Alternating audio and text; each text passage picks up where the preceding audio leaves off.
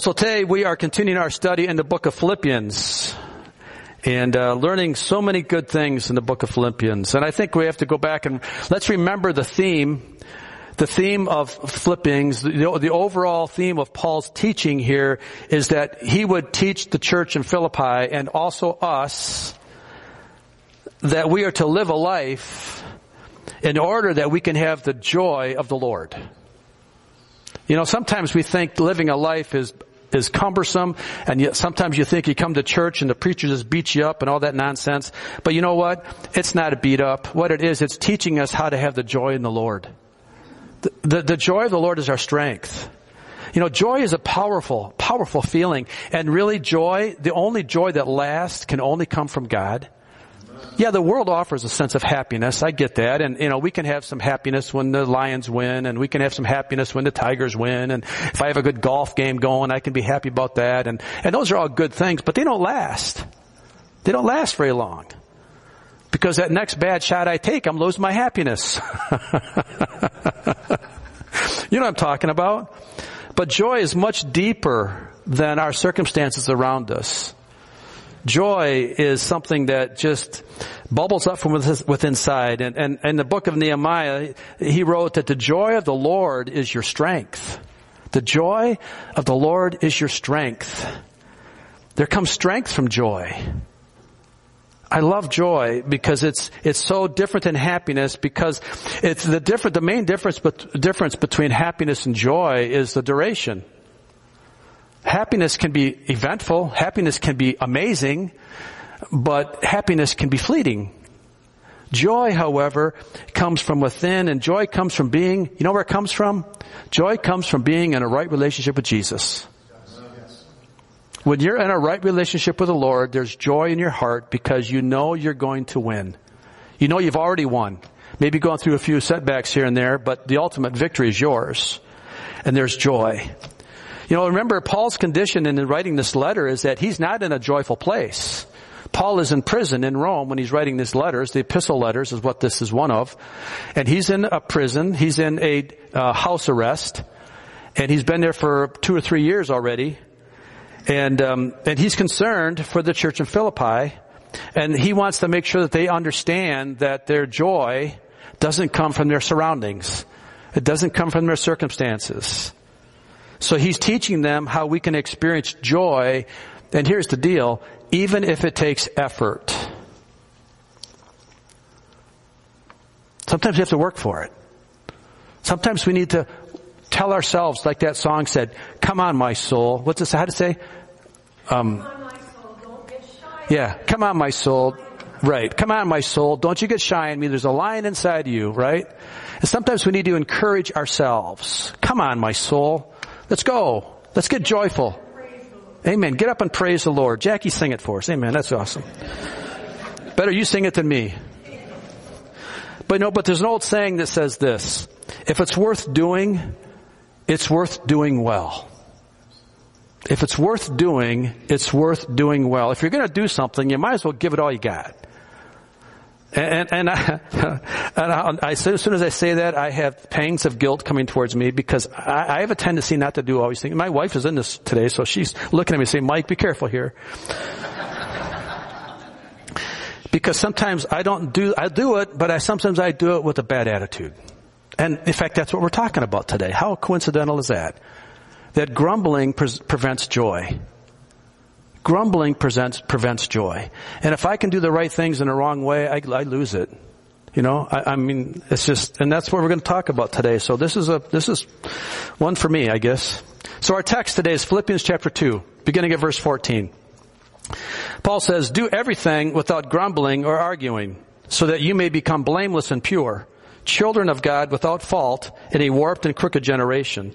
Then you will shine among them like stars in the sky as you hold firmly to the word of life. And then I will be able to boast on the day of Christ that I did not run or labor in vain. But even if I am being poured out like a drink offering on the sacrifice and service concerning your faith, I am glad and rejoice with all of you.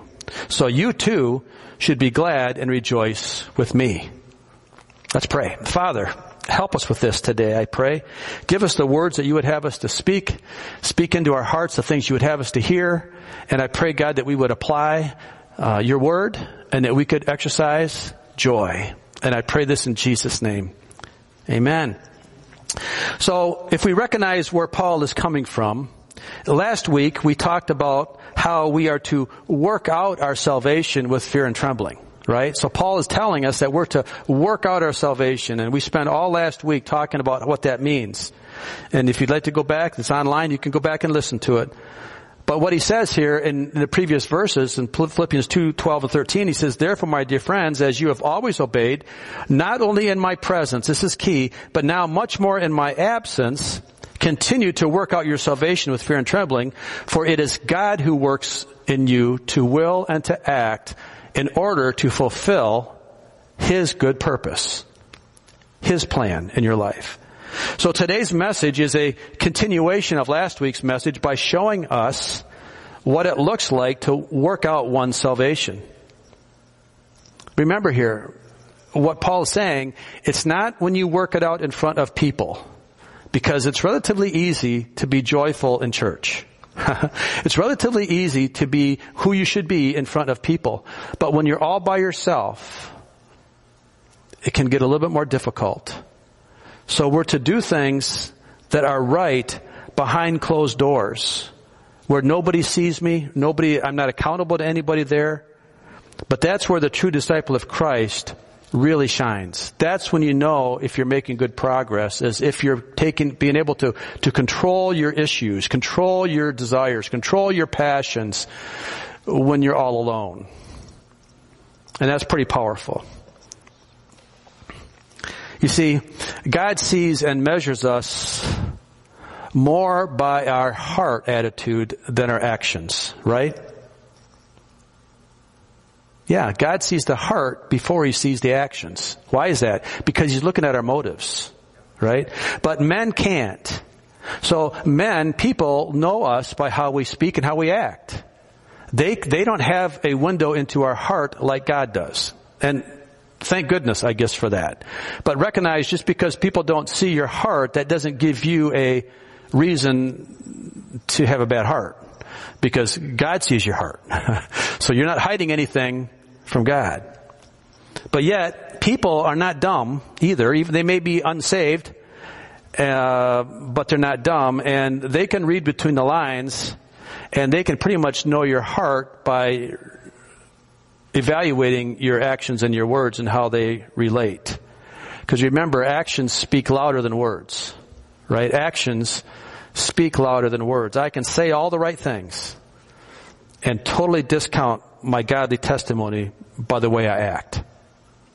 Right? You know what I'm talking about? I can say the words. I can speak the words. I can profess the right words. But my actions can totally discount my words. So actions speak louder than words. Let's read our text again from the beginning. Do everything without grumbling, it says. Do everything without grumbling or arguing, so that you may become blameless and pure, children of God without fault in a warped and crooked generation. Then you will shine among them like stars in the sky, as you hold firmly to the word of life. So to summarize this, we can say it this way. If we are going to be blameless and pure, then we must do everything without grumbling and arguing. If we're going to be blameless and pure, then we must do everything without grumbling and arguing. You see, when I grumble and argue, it indicates that I have a problem. I have an attitude problem. If I'm grumbling and argumentative with people, the problem's within me, not within them. It's obvious then that I have a problem. And until I get this attitude taken care of, I'll never be pure. And I'll never be blameless. So let's recognize what the issues are here. Let's not just look at the symptoms. Let's go to the heart of the matter. I have a problem. So now we got to figure this out. How are we going to figure this out? Well, let's talk about some definitions. Definitions are always interesting. What does grumbling mean? What does grumbling mean? It means that we are expressing discontent by muttering, complaining, griping, protesting, whining. You know what that means? You ever been a whiner? What is the opposite of grumbling? It means that we're abiding, we're patient, we're enduring, we're accepting, we're tolerant, we're willing. It's a big difference between grumbling and not grumbling. What does arguing mean? Arguing means that we're disputing, we're quarreling, we're quibbling, we're fighting. What's the opposite of arguing? We're going to agree. We're going to accept. We're going to concur. We're getting along with people. We're getting along with whatever is the issue that we're dealing with. So now let's continue on here. What does blameless mean? What does it mean to be blameless? To blameless means to be free of guilt, to be free of fault, to be innocent, not be accountable for the problems that have happened because it's not my fault. I'm blameless. I have no fault here. What's the opposite of blameless? I'm guilty. I'm blamable. I'm reproachable. I'm shamed. I'm to be held accountable. It's to be opposite of blameless. We're getting to the end. What's the meaning of pure? To be pure means that I'm unmixed with any other matter. Unmixed. Spotless. Free from contamination. And what is the opposite of pure? To be impure. To be flawed. Imperfect. To be counterfeit. To be contaminated. Lots of definitions. I understand that. But it's important that we understand what the words mean as a better way that we can understand our feelings when we do the things that we do, and then how it impacts life. How it impacts our life and the life of those around us. So let's go back to our text again. It says, do everything without grumbling or arguing, so that you may be pure, blameless, become blameless and pure. Okay? So let's work backwards what it means here. If a person wants to be blameless or free from guilt or no fault or innocent, and if they want to be pure, meaning spotless, uncontaminated, unmixed, then they need to do whatever they do without grumbling or muttering or complaining or griping or arguing, which means disputing or fighting or quarreling about it. That's a big order, isn't it? But if that person can live their life that way, what will they become? They will be children of God without fault in a warped and crooked generation who lives that way. Our generation is a grumbling, griping generation that's all about them, all about the problems in life, and they want to blame everybody else, right? So if we want to be children of God without fault in that kind of a generation, then we will shine among them like stars in the sky if we hold firmly to the word of life. Boy, there's a lot of power here today, guys. This is an amazing word. Because when I can live like that, and you can live like that, you and I stand out and we become like shining stars in a dark and twisted night sky. You know, you go out in a dark night and you see the stars. Man, they can be so bright, can't they? And then you see the North Star, you see the big ones that are really shining that night. It's just amazing.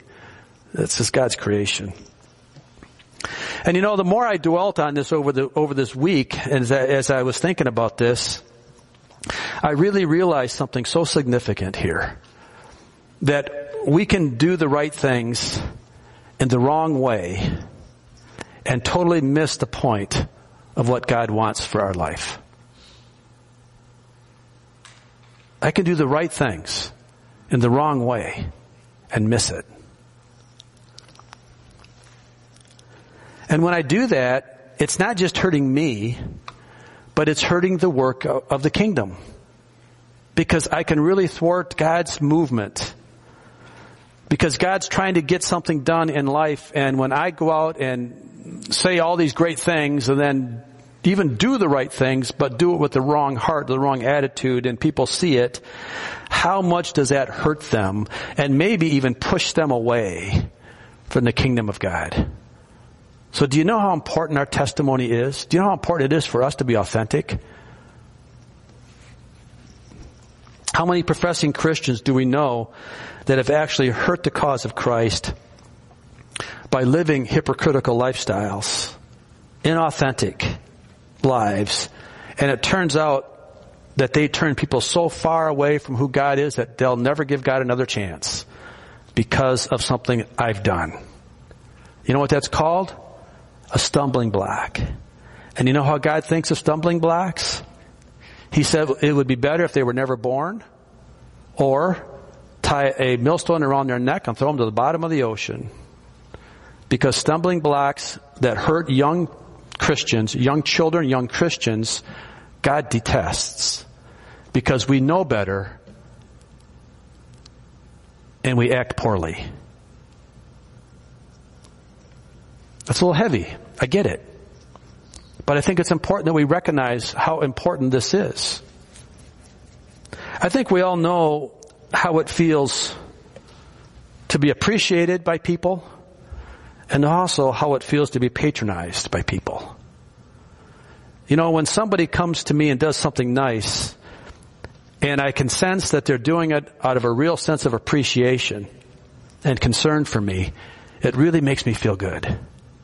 It really meets something in my soul. I really needed that. And not only does it make me feel good, but it blesses them. So we both win when we do something for each other out of appreciation and out of pure gratitude. And this builds a relationship between me and that person. And it can really strengthen our friendship. It can really strengthen the bond of friendship between us.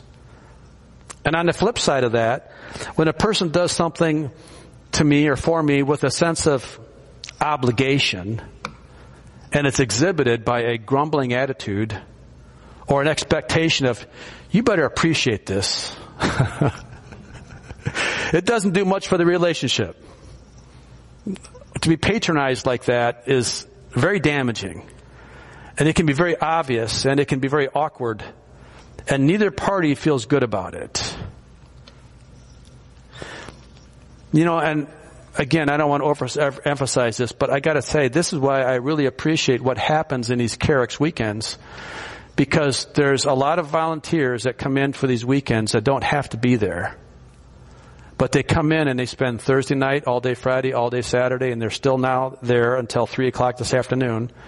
And they're there because they want to be, and it really blesses those that are there that need to be blessed by people that care about them.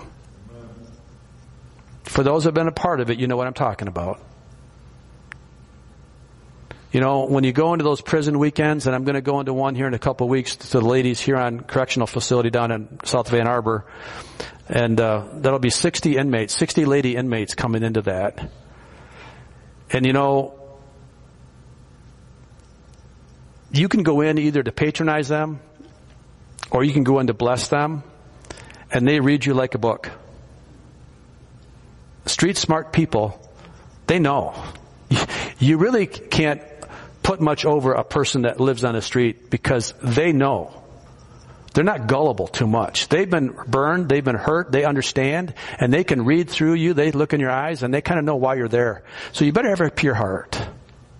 You better go there with the right reason. But I'll tell you what, when you do, it's an amazing experience. How you both glean the benefit of godliness out of that. So as much as appreciation builds a relationship, doing something with a grumbling or a complaining attitude destroys a relationship, because it pushes people away. They're going to see it. So let's dig a little bit deeper here on grumbling and complaining before we move on, because the Bible deals with grumblers in a very serious way. Grumblers and complainers are not friends of God. Let me give you an example. The Israelites, who were God's chosen people, were constant grumblers, constant complainers. And if you read the Old Testament, you can read their plight, and it wasn't good. Even after they were delivered from Egypt, they were in slavery for over 400 years. And they were at the low of lows in their life as a nation. And then God sends Moses, and we know the story of how Moses goes in and the plagues and such, and he delivers them and leads them out of Egypt. And now we find ourselves in wandering in the wilderness. And quite honestly, if the Israelites would have done right, they would have made that trip to Canaan in probably a few days. But because they grumbled and because they complained and because they had unbelief in their heart, because when the spies went in to spy out the land and 10 of the spies went in and 8 of them come back with a bad report and 2 of them said, no, let's go. And the people chose to go with the 8 complainers and grumblers, and God said, fine, if that's the case, that whole generations will die off. That's why they wandered for 40 years in the desert. But for that generation of unbelievers, that generation of grumblers, they died off in the wilderness, and they didn't enter the kingdom. They didn't enter Canaan. Only the younger generation entered. It's pretty big consequence, isn't it, for grumbling, complaining? Exodus chapter 16. Verses 1 through 3. On the 15th day of the second month, not even 3 months, after they had come out of Egypt in the desert, the whole community grumbled against Moses and Aaron. The Israelites said to them, if only we had died by the Lord's hand in Egypt. There we sat around pots of meat and ate all the food we wanted, but you have brought us out into this desert to starve this entire assembly to death. Not even 3 months. And they were already lost their faith in God and recognized what in those 3 months, what did they see? They saw a miraculous deliverance from Egypt where the Egyptians came out and gave them gold and all their great riches and wealth just to get them out, because they were such a plight to Egypt after those plagues. So they saw an amazing deliverance. And then they're trapped at the Red Sea. And they got the Egyptian armies coming after them with Pharaoh. And they're going to be now slaughtered at the Red Sea because they're trapped. And God says to Moses, lift up your rod. And he lifts up his rod and the water splits. I mean, the sea splits. A great wind comes up and splits the sea. And they walk across this seabed on dry ground. Is that a miracle or what? How many times have you gone down to Lake Charlevoix and seen it split for you? Not. It doesn't work that way. And then they witnessed how God destroyed Pharaoh's army. I mean, amazing things. And just a matter of months, days after that, they're grumbling and saying things like God doesn't take care of us. You've let us out here to starve. And here's the thing that's really amazing. Do you think, because they said, there in Egypt, we sat around pots of meat and ate all the food we wanted, like we had just a great potluck. All the time, we just had a great potluck. We sat around and ate all we could eat. Do you really think that happened? They were slaves. They didn't have potlucks. But here's what grumbling does. One of the signs the telltale signs for you to know if you're grumbling is if you're not being truthful about what the past was. You embellish it. You go back and you make it worse than it was, or better than it was. You're not honest about it. They weren't truthful about the things they were grumbling about. And it seems that we justify the injustices in life. And I'll go back to that message you wrote about a couple of weeks ago, Pastor Ev, about the injustices of life. How important it is that we let God handle the injustice. Because we justify them and we make them whatever we need to make them to make our cause better. And we just screw things up big time when we do that. And here's the reality. Most of the time, the things that I grumble about or the things that I fear in the future, we exaggerate them to be much more than they really are. What I fear in the future, most of the time, never happens the way I fear it. Think about that.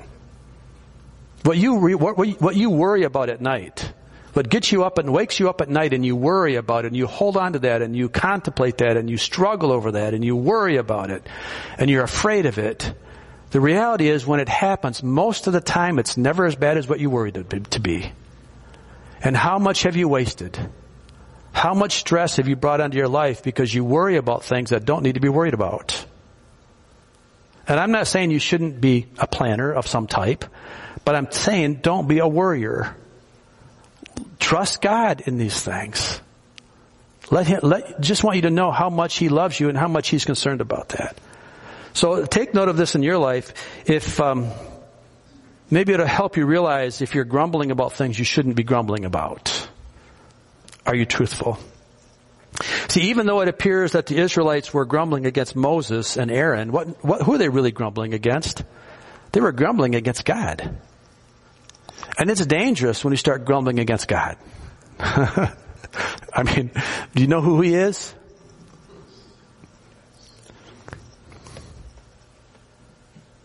My Bible commentary says this. It says the Israelites complained against Moses for the third time.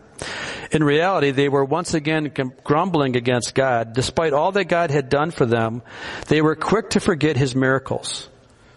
New Testament believers are warned not to follow Israel's pattern. When serious problems arise, we must not blame God. Rather, we are to choose to trust Him to solve our problems in His time and in His way.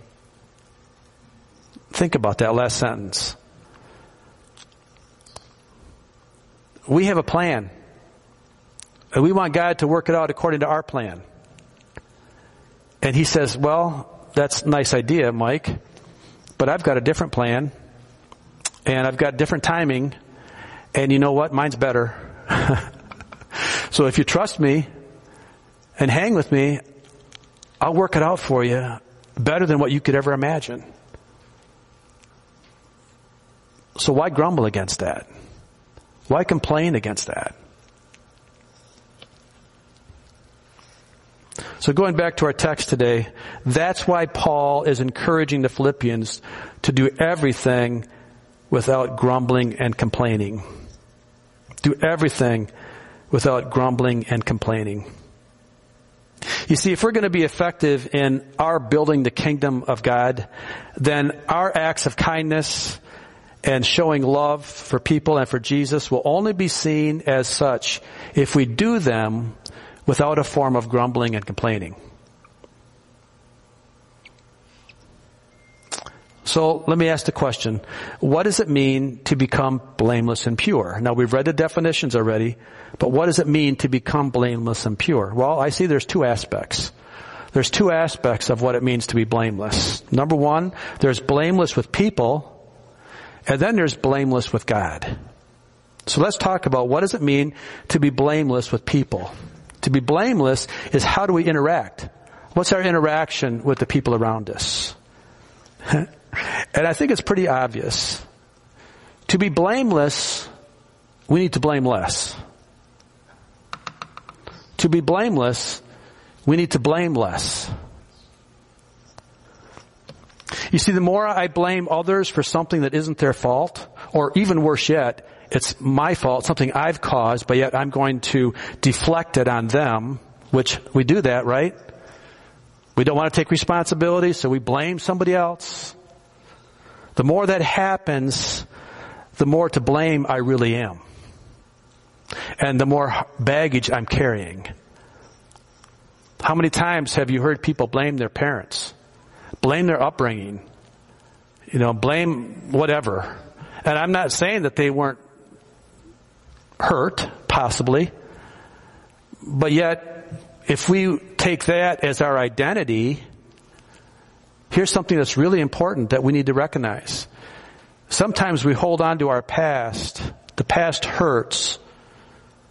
And we allow them to become our identity and stay our identity because we're more comfortable dealing with the pain than we are with what it means to break out of that pain because we don't know what that looks like. So we're comfortable in living the way we were because we can control that somehow. We can manage that. But God has a new identity. He wants us to get out of that blaming identity.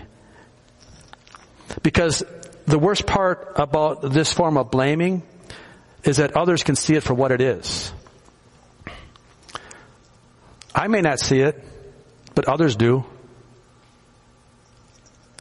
And people in the church and the world are very aware of a person that's a complainer, a grumbler, or a blamer. And that's a blemish on your character. That's a blemish on godly character for a person to blame others for things that they should take accountability for themselves. The only way you're ever going to get fixed is if you realize you have a problem and you need help. And if you continue to deflect your problems on other people, you'll never get freedom. You'll never break out of that bondage of being a blamer and pushing it on somebody else, because you're always blaming somebody else, and you'll never acknowledge the fact that, wow, maybe there is some things I need to change. Maybe there's some things I need to deal with. If we're going to be different from this crooked and broken world that we live in, then we have to stop acting like it. Because that's the way the world acts. That's the way they deal with their problems. And it really is a breath of fresh air, so to speak, to be with someone that is authentic and that can admit their failures.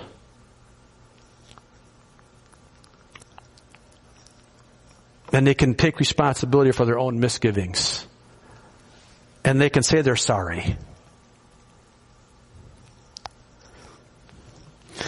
Guys, listen, no one is perfect. We all make mistakes. So why don't we acknowledge them? We all make mistakes. We all screw up. The Bible says that if a man says he has no sin, ultimately what he does, he makes God out to be a liar. Because we all make mistakes. So to be big enough to own our own failures, what that does, it helps us learn from our mistakes. So that we really can be better versions of ourselves. If you want to be a better person, then admit your mistakes. If you want to be better than what you were yesterday, tomorrow, then recognize that you did some things the day before yesterday that weren't so good, and you're responsible for it. And you're going to take care of it. And you're going to own it, rather than blame it on somebody else, because it might give you a better look. The world knows that. The world sees that. So we can become better versions of ourselves the more we take ownership of our own faults. Make sense? Second thing, being blameless in our relationship with God. Here's the reality of it. People in the world, listen, people in the world are incapable of being blameless before God. But true disciples are blameless before God. Now, let's talk about this for a minute. Because it's not because the true disciple or the true believer is any better than the unbeliever. No, it's just that both believers and unbelievers started out in life being sinful people. You know, when you go into a prison ministry, it's amazing. You talk to some of those inmates, and some of them will tell you what they've done. Some of them don't. You don't ask, but if they want to talk about it, you listen. It's clergy at least. But you know, when I realize some things that they've done, I hate to say it, but I've done the same things. I just didn't get caught. Now, I have not done all those bad things, to tell you. There's some really bad things that I didn't do. But that's the common theme amongst the guys there that are the volunteers working at prison, and that they've been as bad or worse than the inmates. They just didn't get caught. So it's not like we're better than them. No, we're just fortunate enough, maybe, that we didn't get caught. And I will tell you this too, that some of the inmates that are there are more free than the volunteers that are working. Because the inmates that are free finally have been faced with their faults. And when you come to the realization that you are what you are and you learn to deal with it, that's where the place of freedom can begin. Because you can ask for forgiveness, and you can ask for restoration, and you can be redeemed. And it's like we said at the beginning, it's not how you start, it's how you end. It's so important that we recognize that redemption comes, and no person deserves it more than the other person. God is no respecter of persons. So it's not because believers are better. It's because the sin in people is what prevents a person from being blameless. And the difference is believers deal with their sin issue by coming to Jesus and asking Him to forgive them and cleansing them from their sin. And that is what makes them blameless. Jesus is the one that makes them blameless. It's not about the person. It's only because that they recognized their sin and they were willing to own it. And they came to Christ and they said, will you please forgive me? Stop justifying it. Stop saying, oh, that's just my Irish temper. That's just who I am. No, that's sin in your life and you need to deal with it. Take it to Christ and He'll forgive you and He'll redeem you. And now all of a sudden you become blameless. And that's freedom. Where Christ takes the blame that we deserved and He makes us blameless in the Father's eyes. Amen. That's powerful. So that when God looks down on you, He doesn't see your old identity. He sees you with the blood of Jesus all over you, and He says, there you are. You're my blameless son. You're my blameless daughter. You're faultless because of Jesus. Isn't there a song called Faultless or something like that? I think so. But that's so good. And the problem there is that many people don't want to accept that. Many people want to live with their old identity. Many people don't live in this blameless state of blessing because they continue to see their past sins as bigger than God's forgiveness. Think of that. They see their past sins as bigger than God's forgiveness, and they walk out of that blameless state because they say, no, I'm a sinner. No, you're not a sinner. You're redeemed. You are a redeemed creation. 2 Corinthians 5:17, therefore, if anyone is in Christ, the new creation is come, the old is gone, the new is here. You're not who you were. You're not who you were. You are a redeemed creation, and you are a new person in Christ Jesus. You were one time an enemy of the cross, and now you are a child of the Most High. Amen. What this says is that Jesus took our blame, our shame, and our guilt, and He replaced it with His righteousness, and that makes us blameless before God. And that makes us children without fault in a warped and crooked generation. Then we will shine among them like stars in the sky as we firmly hold to the word of truth.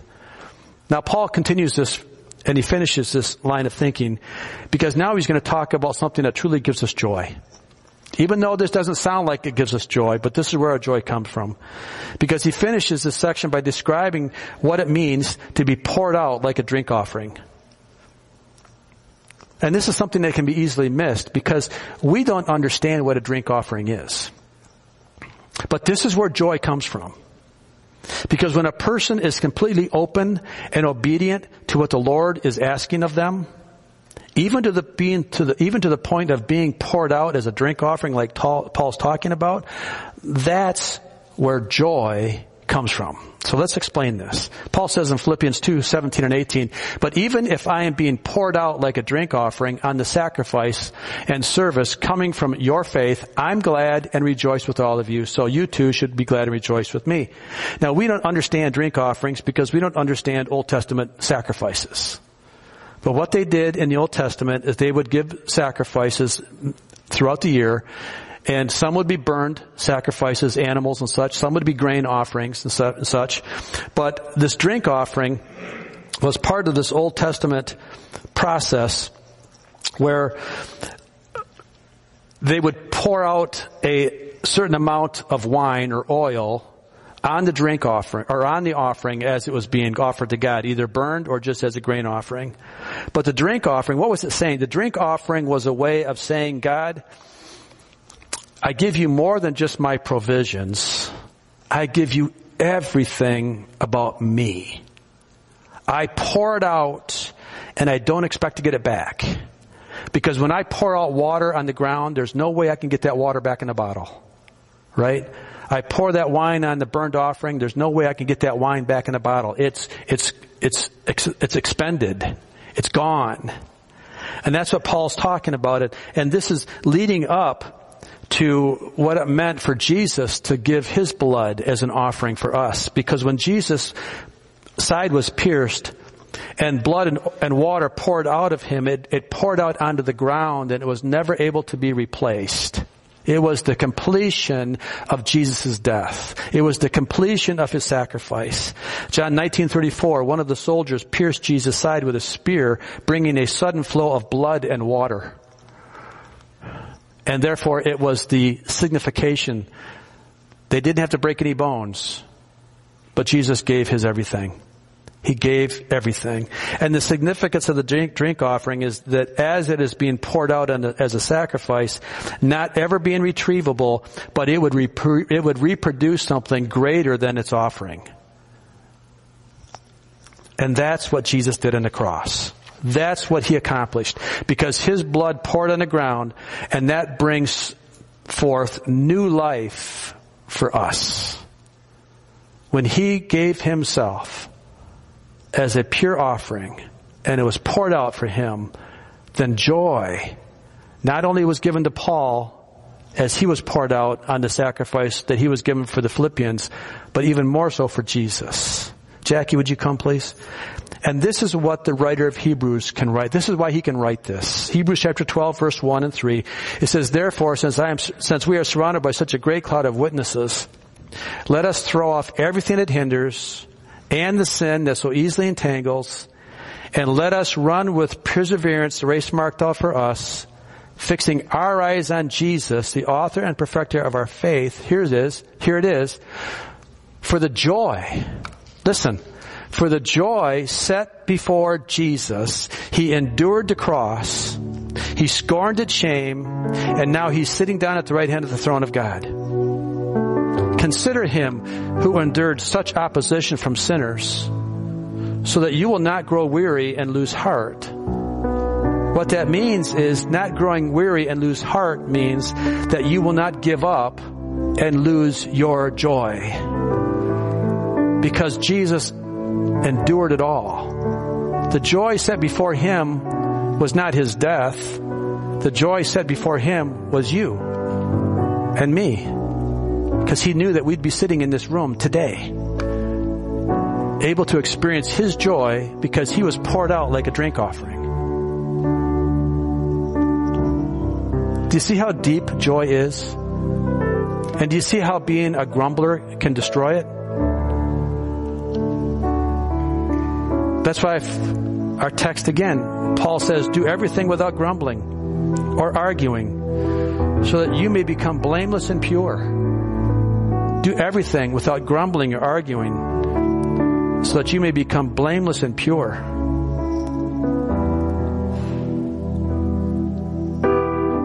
Think about that for a minute. Just think about that. How does that resonate with you?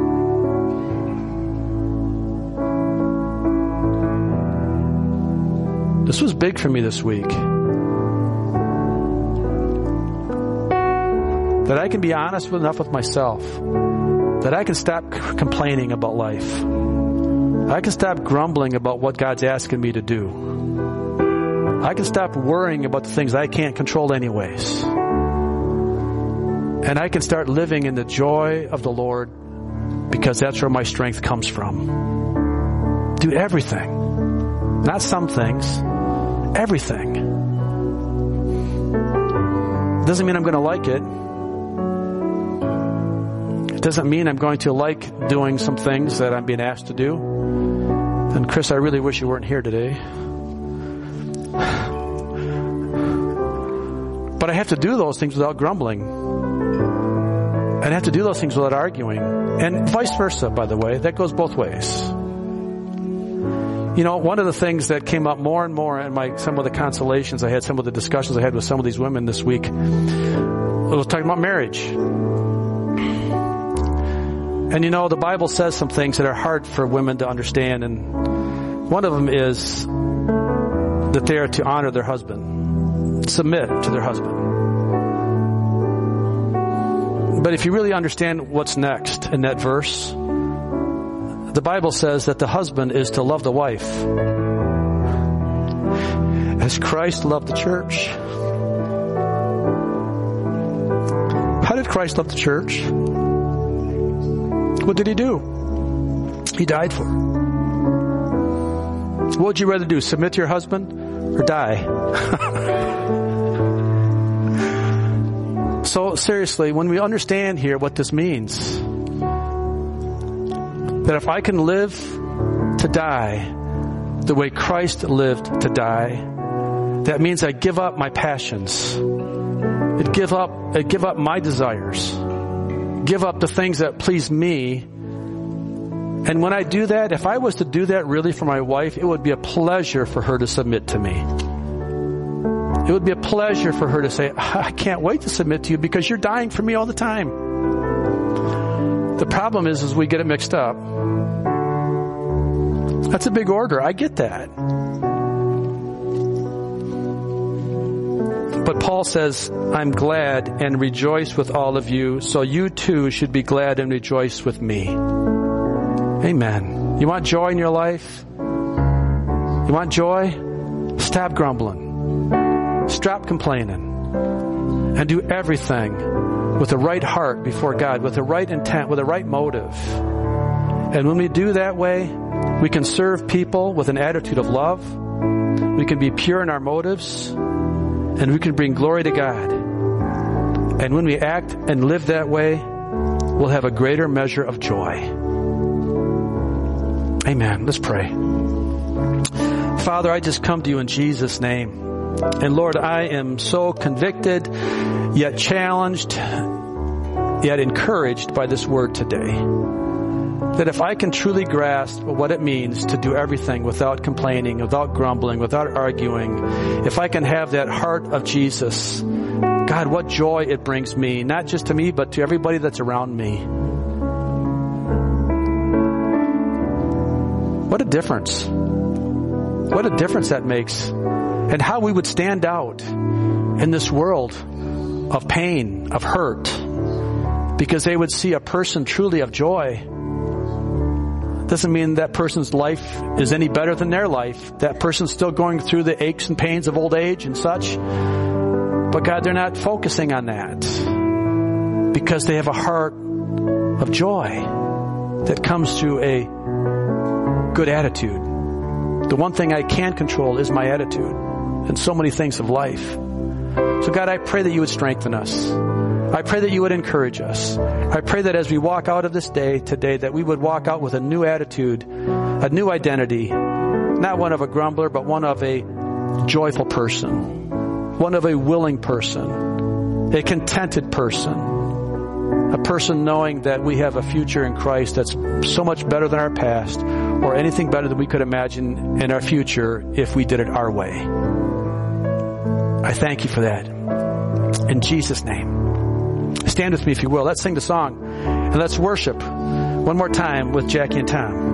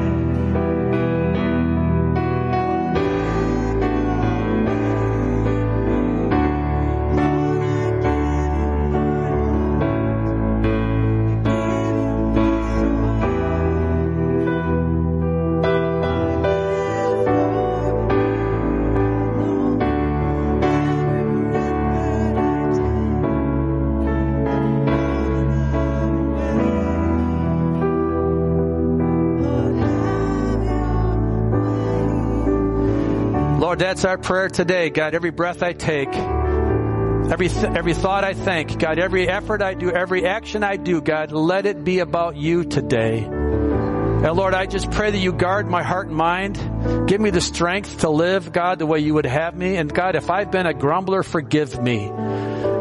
Say that with me. If I've been a grumbler, forgive me. Forgive me, Father, for the times that I've grumbled against people. Forgive me for the times that I've grumbled about my circumstances. Forgive me, Father, and bring me newness in my life today. Restore to me the joy of your salvation. And grant me a willing spirit to sustain me, Father. It's the cry of David. And I pray this would be our cry as well. As we go to our homes this week, as we walk into this enemy territory, God, you'd give us the strength to be overcomers, to be victors today. And I pray this in Jesus' name. Amen. Amen. Be blessed. Have a great day.